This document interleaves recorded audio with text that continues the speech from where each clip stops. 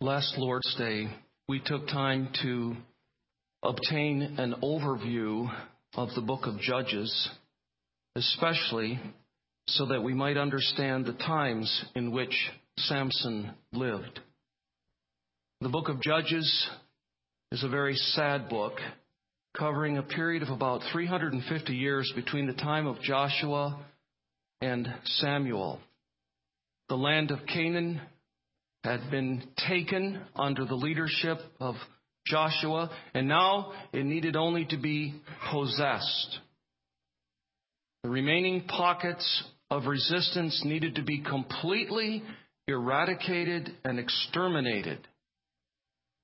It was a mopping up kind of assignment.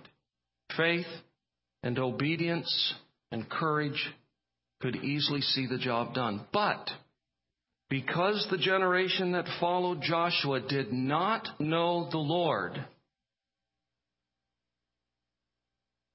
unbelief, disobedience, compromise, assimilation of the wicked culture of the Philistines, and eventually divine retribution came to characterize this period of time.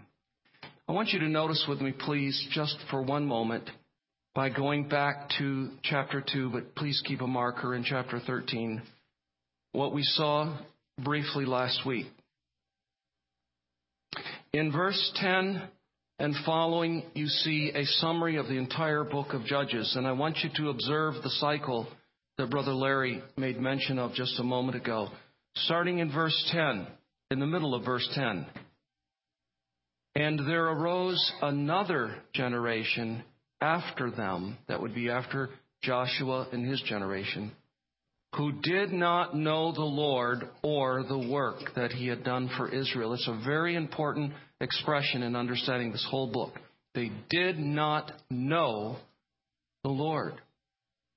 Are there some of you sitting here this morning or in the overflow room of which that could possibly be true? You do not know the Lord. Everyone hearing my voice now in this room, in the room behind me, and as Pastor Keith intimated, perhaps on the internet, either knows or doesn't know the Lord. There is no in between. This generation did not know the Lord, and notice what the historian goes on to say in verse 11. And the people of Israel did what was evil in the sight of the Lord and served the Baals, and they abandoned the Lord, the God of their fathers, who had brought them out of the land of Egypt. They went after other gods from among the gods of the peoples who were around them. See how they were assimilated into the culture? And bowed down to them. And they provoked the Lord to anger. They abandoned the Lord and served the Baals and the Ashtaroth. So, this is God's response to sin. So the anger of the Lord was kindled against Israel, and he gave them over to plunderers who plundered them. And he sold them into the hand of their surrounding enemies so that they could no longer withstand their enemies. Wherever they marched out, the hand of the Lord was against them for harm, as the Lord had warned, and as the Lord had sworn to them. And they were in terrible distress. Then the Lord raised up judges who saved them out of the hand of those who plundered them. Yet they did not listen to their judges, for they whored after other gods and bowed down to them. They soon turned aside from the way in which their fathers had walked, who had obeyed the commandments of the Lord, and they did not do so. Whenever the Lord raised up judges for them, the Lord was with the judge, and he saved them from the hand of their enemies all the days of the judge. For the Lord was moved to pity by their groaning because of those who afflicted and oppressed them. But whenever the judge died, they turned back, now notice this, and were more corrupt than their fathers, going after other gods, serving them and bowing down to them. They did not drop any of their practices or their stubborn ways. So the anger of the Lord was kindled. You see the cycle? I mentioned it last week. You can think sort of a clock if you like, and up at about 12, you see the word rest. And then after rest comes rebellion.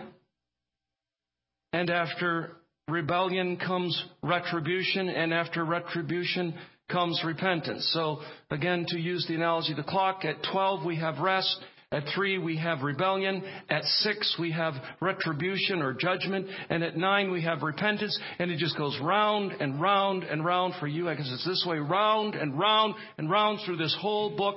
That is the cycle. And all of this is rooted in an ignorance, a saving ignorance of God.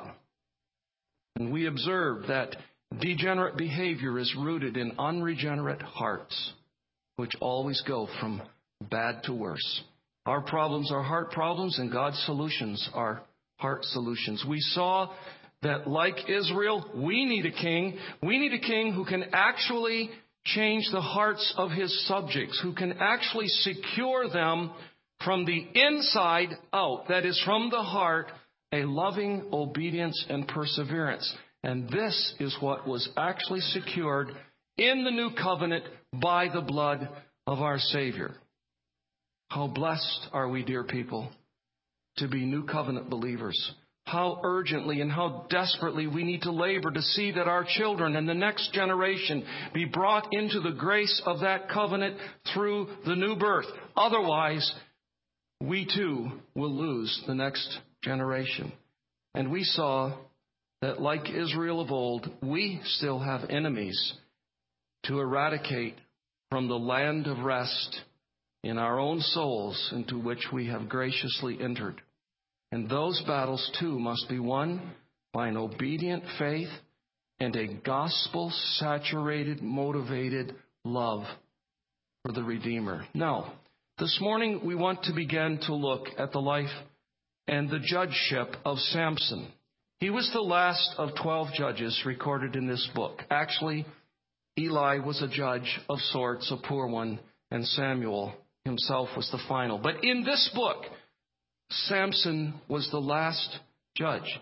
And this morning, I want us to think together about Samson's birth. In chapter 14, we will think about Samson's marriage. In chapter 15, we will think about Samson's exploits. And finally, in chapter 16, we will consider Samson's demise and death.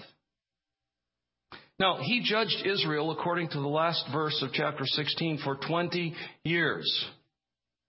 He was, as I said, a contemporary of Eli. In fact, toward the end of his life, he was a contemporary of Samuel, though there's no record in 1 Samuel of Samuel ever meeting or talking to Samson. And apparently his judgeship of 20 years took place mostly between chapters 15 and 16. Now, it was a unique judgeship in many ways. He never mustered an army like most of the judges to fight the enemies. But you know what he did? By the grace and providence of God, he kept the Philistines off balance. They were continually distracted by having to give their attention to Samson. And in a strange way, I believe they were fearful of him. He is, as Larry told us, the only judge who was actually called from the womb. So let me just briefly review this chapter, which we've just read together, which I've subtitled Samson's Birth, a Divine Call to a Devoted Life. And then after I just briefly reviewed it, I want to make a caution. I want to give you a caution and 5 what I trust to be edifying observations. So what was it that Larry just read to us about? Well, very quickly, there was this strange visitor, we are told, although the woman who received the visit didn't know it, we are told it was not an angel of the Lord, but the angel of the Lord. There are lots of angels of the Lord. All unfallen angels that serve him are angels of the Lord. This is not an angel. This is the messenger. That's what angel means, angelos. The messenger of Jehovah, the Word of God. But to her, it was just a strange visitor. And he came and he told her, as a barren woman, that she was going to bear a son who would someday deliver Israel from the Philistines, or begin to deliver. That's what we saw in verse 5. And he told her that he was to be a Nazirite. A Nazirite was a person who took upon himself or herself a vow to be devoted to God by abstaining from three things: any fruit of the vine, eaten or drunk; any cutting of the hair; or any contact with death. These were the vows of a Nazirite. And this visitor told her her son was to be a Nazirite for his whole life, not for a temporary period. And then in verses 6 through 8, she tells her husband, and he's so excited about it, he doesn't doubt her word. He immediately prays to the Lord, "Lord, would you please send that visitor, that man of God, one more time, so that he might give us some more detailed instructions as to how we should raise this son." And then in verses 9 through 14, God answers his prayer graciously. The strange visitor again comes to the woman, and she runs to her husband and says, "He's here." And they go back to this visitor and ask the question through Manoah. And the visitor, this, what they think to be man of God, this, in fact, the angel of the Lord, simply reiterates the directions that he had previously given to Manoah's wife. No further information. Manoah offers hospitality. He wants to give the visitor a meal. The visitor refuses. He says, "No, but what you ought to do is offer a sacrifice to the Lord."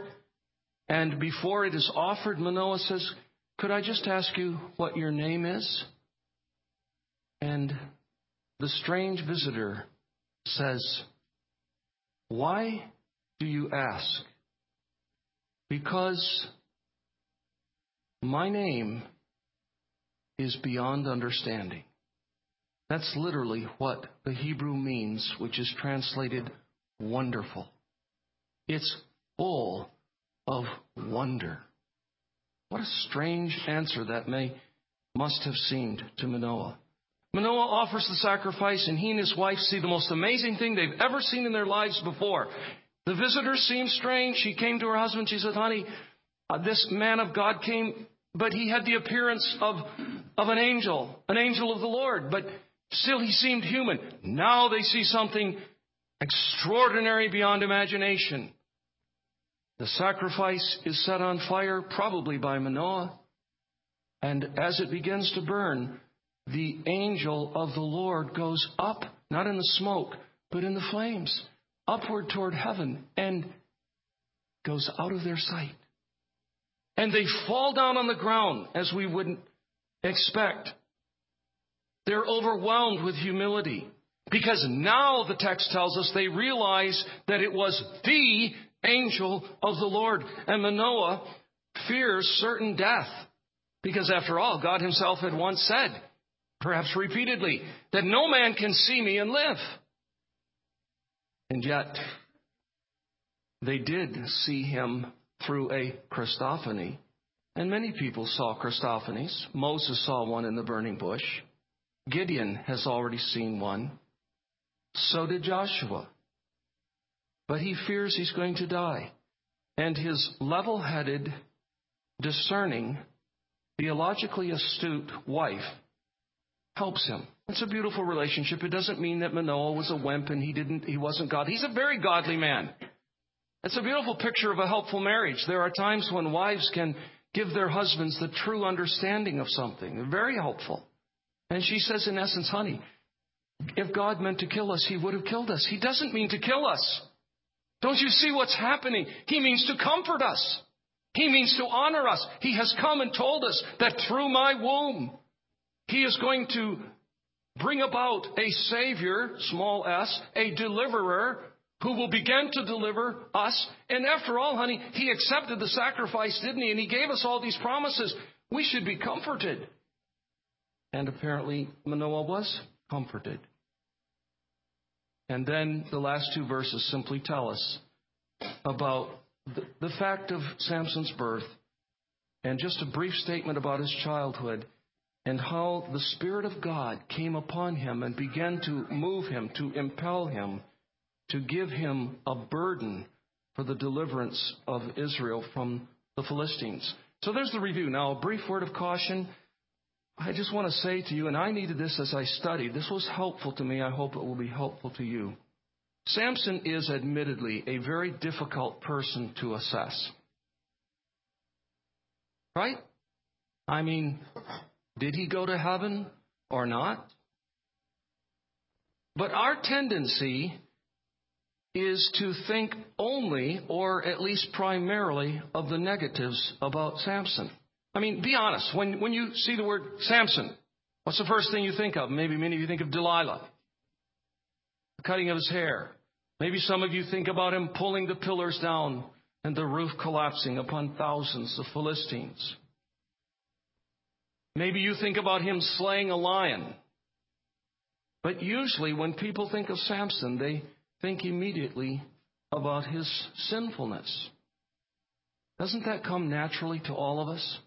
Isn't that a sad commentary on our proneness to think first about people's sins? We have that tendency. When we think of David, we may not first think about him being the sweet psalmist of Israel who had a heart after God's own heart and became a type of Christ and slew Goliath. Maybe we do think about that, but only for a moment or two, and then our mind goes to him committing adultery with the wife of Uriah. Why do we do that? Why are we so prone to quickly think about sin? What we need to remember, dear brothers and sisters, is that the incidents recorded in chapters 13, well, particularly 14, 15, and 16, the incidences recorded in those three chapters are in fact incidents. Yes, they do point to a serious character flaw in this man. They do point to a proneness, a propensity on his part to be worldly. I do acknowledge that. But what I want you to appreciate along with me is that these were in fact incidences in his life. They didn't characterize the totality of his life. Here's a question for you. How would you like your whole life to be characterized by some of the things you did on just a few days of your life? Really? Would you like those things to be isolated, told to the world, and say, well, this is what she did back in the year such and such on such and such a day. This is what he did when he was in college. This is what he did not so long ago. And pull those things out and let those things become the overarching characteristic of your life. I grant you that these things are recorded for our edification, but nowhere do we read in chapters 13, 14, and 15 that this is the way Samuel lived all of the time. The fact of the matter is, we are told, as I mentioned in the last verse of chapter 16, that he judged Israel for 20 years, and apparently between chapter 15 and 16, he did that with relative faithfulness. I'm not excusing any of his wickedness. I'm addressing a tendency that we have in our lives to focus on sin in other people's lives and to have an obscured perspective on those persons, even biblical persons. What we need to remember is that God raised up this man to do what he did. Could he have done more than he did for the glory of God had he lived a more godly life? Yes. But it doesn't undo all that God sovereignly ordained for him to do. He did much for the glory of God. As I said, he kept the Philistines off balance all of the time. They were very distracted. What are we going to do about Samson? Would you like, if I may probe your conscience just one more time and mine as well, would you like any given day of your life? Do you ever live a perfect day of your life? No. Do you ever live a whole day of your life without any kind of sin? No, not if you're honest. What if we just took those moments in your life during the day when you were sinful and said, that's who she is. That's really what she's all about. That's what he's all about. Wouldn't you say, no, it isn't what I'm all about. I hate those things. and I repented of those things, even as the day went on, and it didn't characterize the whole day, okay? This is the way we need to view Samson. Really, brothers and sisters, the person we need to focus on in chapters 13, 14, and 15, and 16 is God. One commentator put it this way: we must not allow our focus on the Savior God raises up to eclipse our focus on the God who saves. I'm going to read that again. We must not allow our focus on the Savior God raises up to eclipse our focus on the God who saves. And when we read in verse 5 that He will begin to deliver Israel from the Philistines, that needs to become our hermeneutical principle for interpreting the overall life of Samson. And I raised the question a minute ago, do you think you're going to see Samson in heaven? And I hope that many of you said, yes, I know I'm going to see him in heaven. And if I said, how so? You would wisely say, because in Hebrews 11, verse 32, he is included in the Hall of Fame for those whose lives were characterized by faith. You think God would put him in Hebrews 11 if he's going to hell? No. The fact is that Samson was a man of faith, in spite of all the inconsistencies in his life. And we will soon see that when he does his last feat in pulling down the pillars of the temple, before he does, he acknowledges God's sovereignty and power in his life and pleads humbly once more that God might give him that power. He was, in fact, a man of faith. So there's my word of caution. There's my word of let's be objective about Samson. Okay, I'm ready for the observations. Number one, do we not clearly see in this historical record, first of all, the absolute sovereignty of God over history? And I think Larry helped us appreciate that again, even in just the reading. But notice verse 1 of chapter 13. And the people of Israel, again, did what was evil in the sight of the Lord. So the Lord gave them into the hand of the Philistines for 40 years. Well, what in the world does that mean? The Lord gave them into the hand of the Philistines. I don't know exactly how that works, because it's mysterious. But we know this much, that God, in His wisdom and omnipotence and providence, determined to punish His wayward people by not merely allowing, but by causing to happen the bondage that came from the Philistines. He gave them over to the Philistines. He is in control of history. And we read that all through this book, over and over and over. And what happens if you're like me, if you just read it and you say, ho-hum, and you go on, and you don't even pause long enough to say, wait a minute. If that means anything, it means that God is in control of history. It means that when bin Laden is finally found and killed, God did it. There is not a single minute aspect of the history of mankind that is not totally, completely, absolutely, exhaustively brought about by God Himself, even though He is not the author of sin. So we see the sovereignty of God over history. But then very quickly in the heels of that observation, number two, I'm going to share with you 6. Number 2, don't we see the grace of God? We see the grace of God in this chapter and in so many of the other chapters.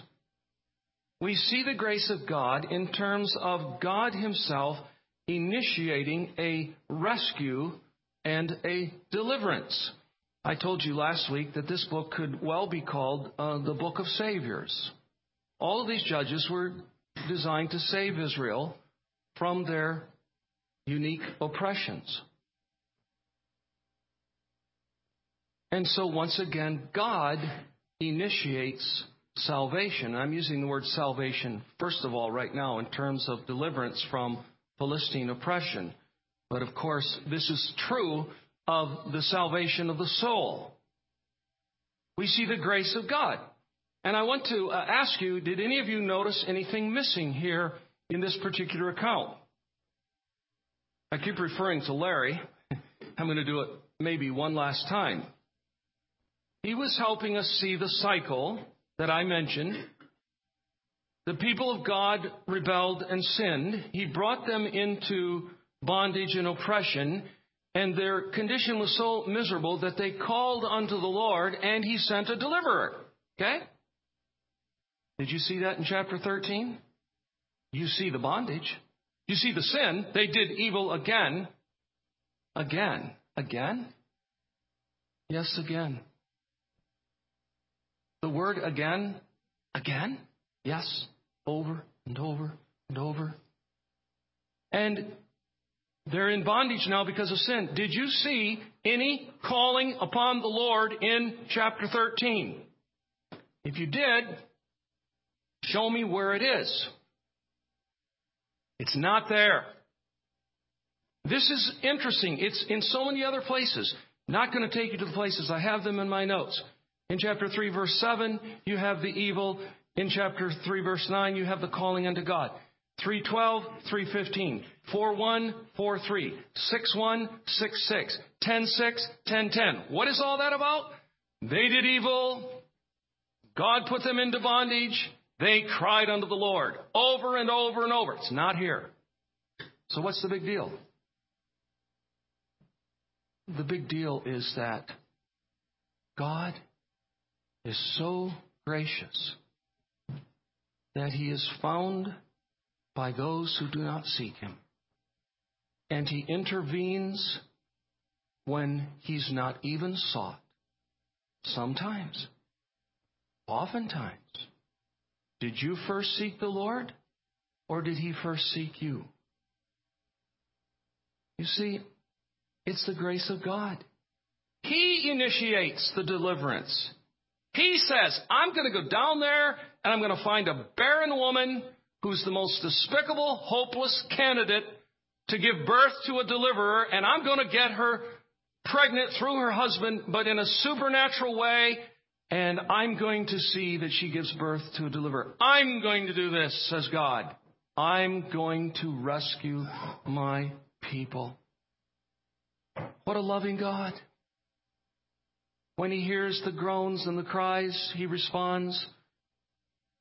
But He also initiates when He doesn't hear the groans and the cries. You see, what happened was the people of Israel had become satisfied to remain under the suppression of the Philistines. That's why they didn't call upon Him. They said, hey, it's not great, but it could be worse. Let's just go with the flow. Let's work within the framework. Let's live it out. In fact, on one occasion,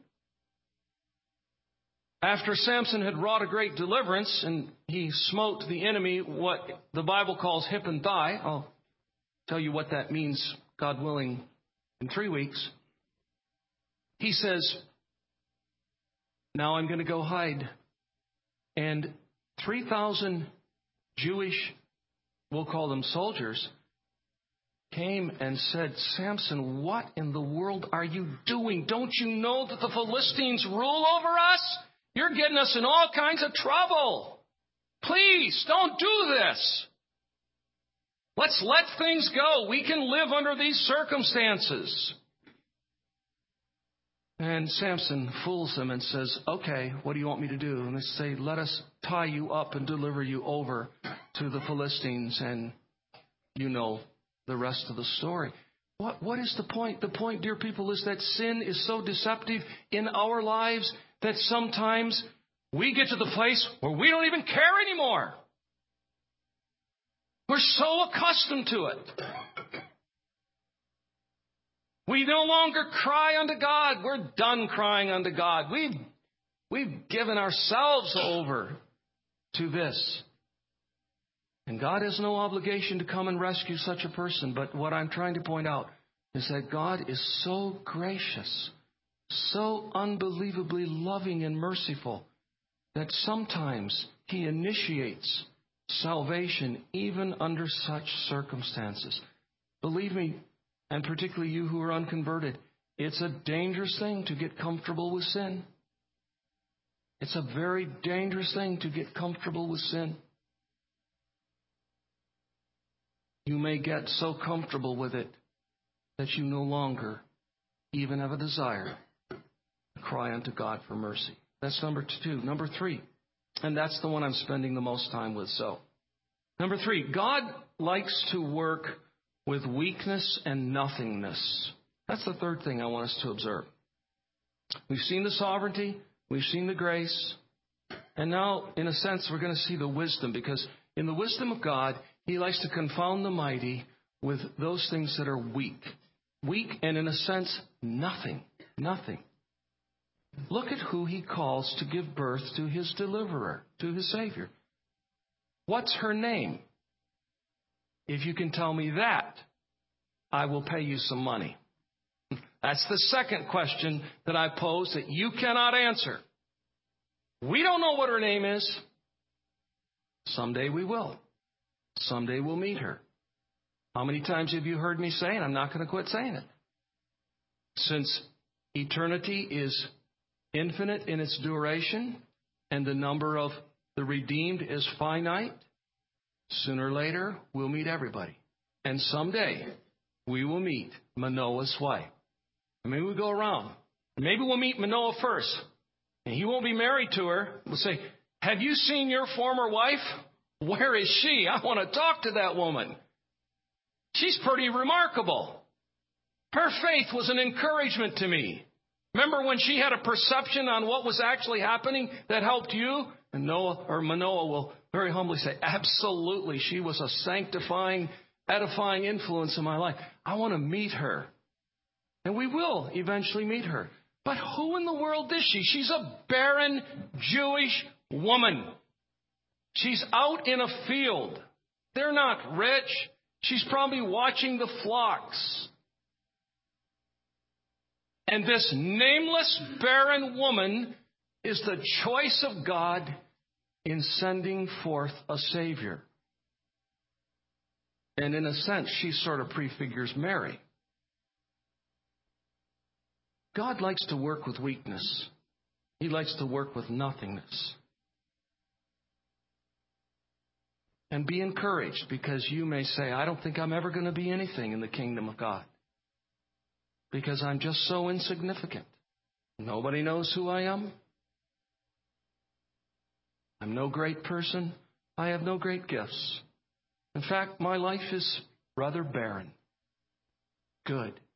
You may be just the person that God wants to bring glory to Himself through because of your weakness and your nothingness. Number 4, notice for your encouragement what I'm going to call the supernatural power of prayer. Did any of you say, wow, when you heard read that Manoah prayed to the Lord in verse 8, O Lord, please let the man of God whom you sent come again to us and teach us? Did any of you say, wow, when you read the first few words of verse 9, and God listened to the voice of Manoah? That's what prayer is. Prayer is getting the ear of God. Prayer is communing with a God who cannot be seen and asking for things to happen that cannot be explained. Only a few weeks ago, we laid hands on the Gaynor family in Little Brennan. It didn't look good at all. And within a few days, he had gained 7 ounces. Now, you can just say, well, that was going to happen anyway. Has nothing to do with prayer. If you like. I believe God heard our prayers. And every time we ask God for something and He grants it, something supernatural has happened. If I say, Ryan, would you bring me that music stand right now? And he gets up and he walks over and brings it up here and puts it here. You say, okay. There's nothing extraordinary about that. No, you know why? Because it's natural. But when we talk to the God of heaven and we ask Him to do things that we cannot do, and He does it in ways that we cannot understand, and our prayers are answered, something supernatural has happened. Prayer is a supernatural means of grace. And every time we enter into prayer, we should go with that encouragement and that hope. It is, as John Piper said, it is our weak little wire that puts us in touch with the lightning bolt of God. When we come by faith through the merit of the Lord Jesus Christ and ask things that are according to God's will, that are well motivated on our part and scripturally informed, we have every reason to expect something supernatural to happen. And right now, we're trying to pray that God would give us $575,000. We don't know where that's going to come from, because if all of us do everything that we can do, it isn't going to come up to $575,000. But we need to do all that we can.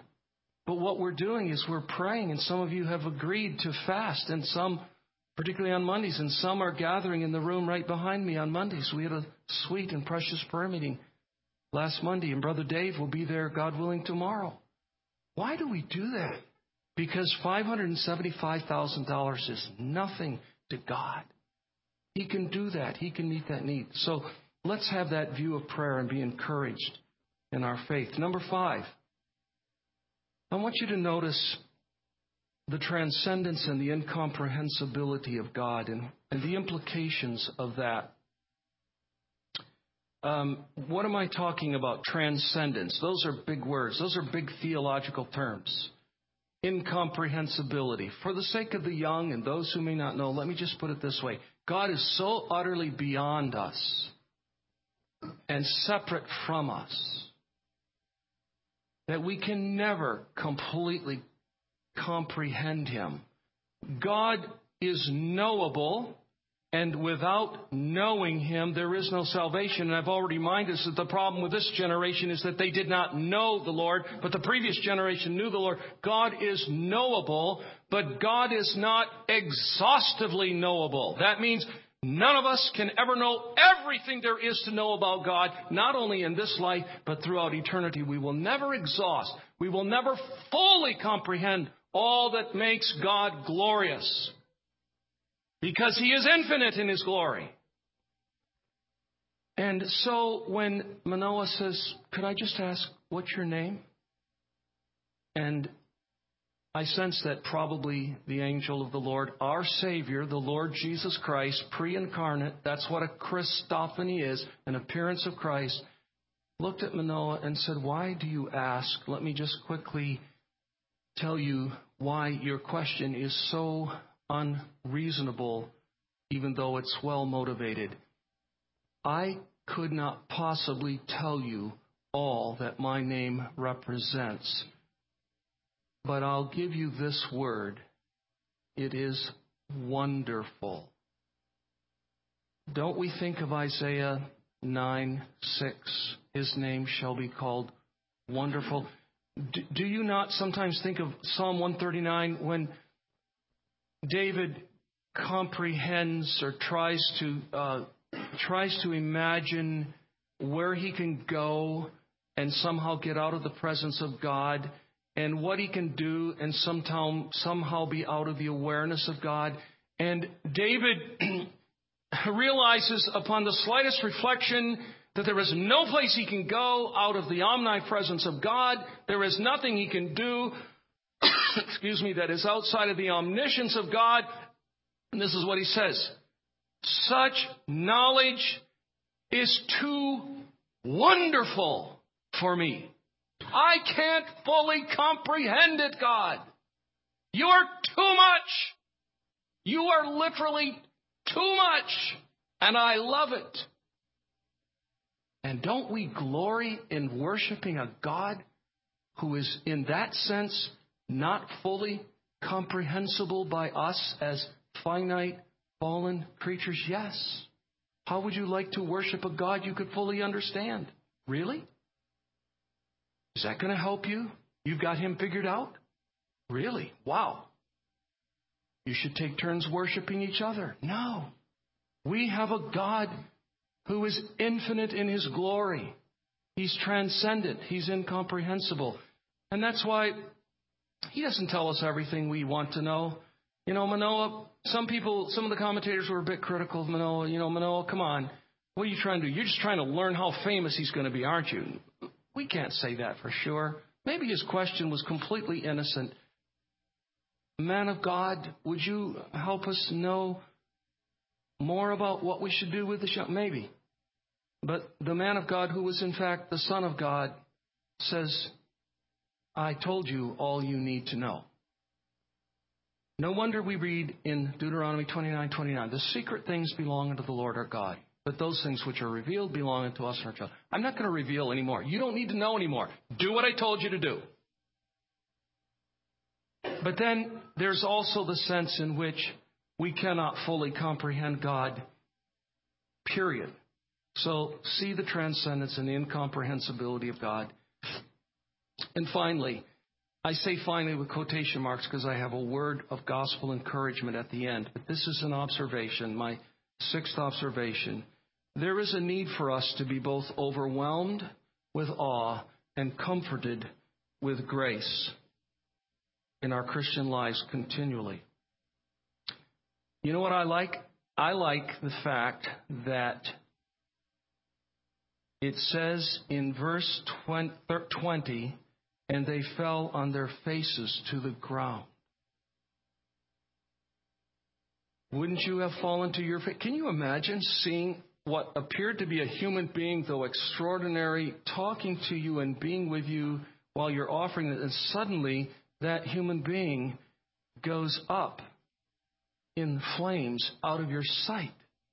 You know this is something extraordinary, and it is someone extraordinary, because the text tells us that that's when they realized that it was the angel of the Lord, and down they go, because they've had a confrontation with God and with His glory. And confrontations with God and His glory should fill us with awe and wonder and humility and reverence.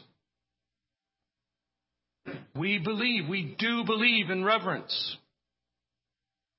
It's one reason why we quiet our hearts for a few moments before the worship actually begins. We enjoy the fellowship and the love of one another and the countenances of each other. And then Dave leads us and we begin to make our approach to God, and we take some moments, and we need to be a reverent congregation for the history of this church's life. But we do need to be careful, too, how we define reverence, because reverence isn't just silence. Reverence isn't just being on our faces. I think I mentioned this before, and I don't want to hammer this, so to prove that I don't want to hammer it, I'm not even going to ask you to turn, but I am going to read this to you once more. The psalm which says, "Clap your hands, all peoples, shout to God with loud sounds of joy," immediately says something interesting. And I can imagine someone coming into a worship service where there was clapping and shouting, and some well-meaning man of God say, don't do this. This is not reverence. Don't you know that the Lord is a God to be feared? And so immediately after the words, "Clap your hands, all people, shout to God with loud songs of joy," the psalmist tells us why. He says, "For the Lord, the Most High, is to be feared, a great king over all the earth." What? Wait a minute. "Clap your hands, all people, shout to God with loud songs of joy, for the Lord, the Most High, is to be feared." Come on, that doesn't go together. Well, what God has joined together, let no man put asunder. My point is not to try to get us to clap. My point is to make us think biblically about reverence. Be careful about defining reverence in a way that the Bible doesn't define reverence. Joy and reverence are not antithetical. We should not always be clapping and shouting for joy. There are times we should be flat on our faces, probably not corporately, but at least in our souls. But never view these things as antithetical. My point is, that's what's happening in the text.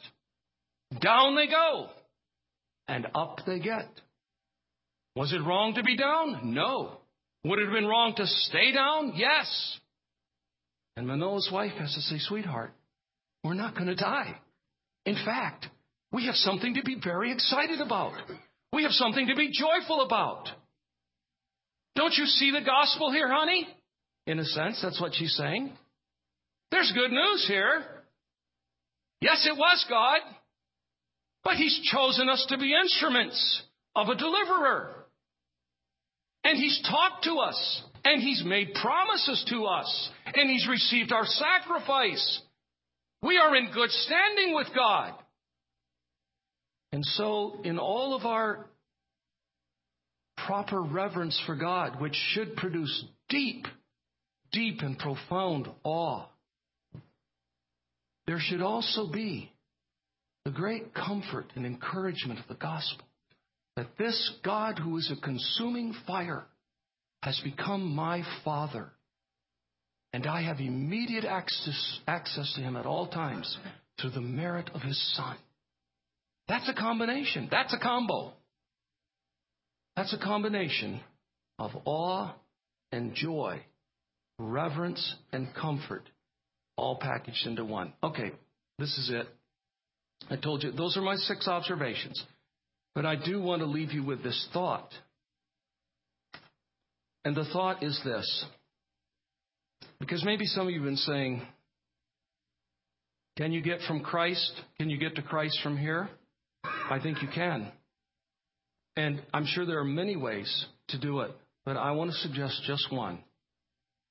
I want to remind you that there was born once upon a time to an obscure woman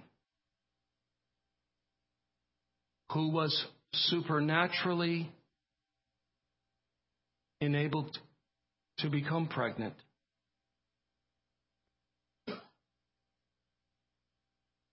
A Savior born. And that Savior,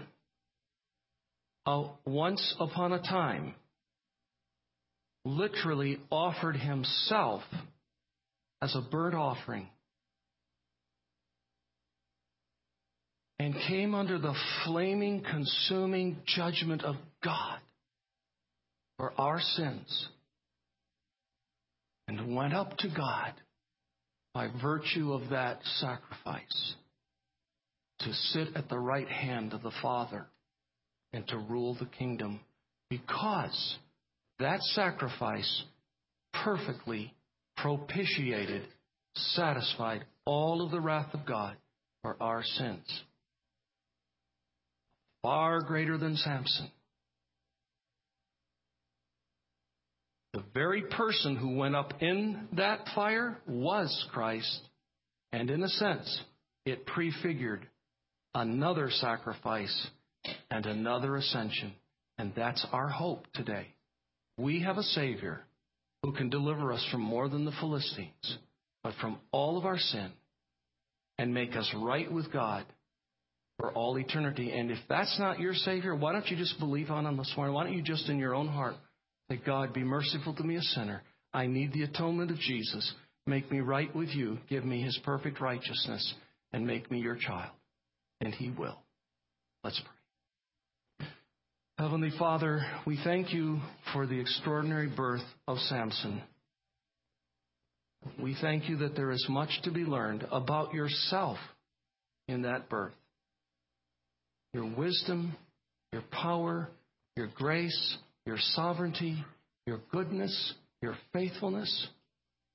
And we pray that you will help us to trust you the way the Israelites of old didn't. Help every person here today to trust exclusively in the Lord Jesus Christ for their salvation. We pray in Jesus' name. Amen.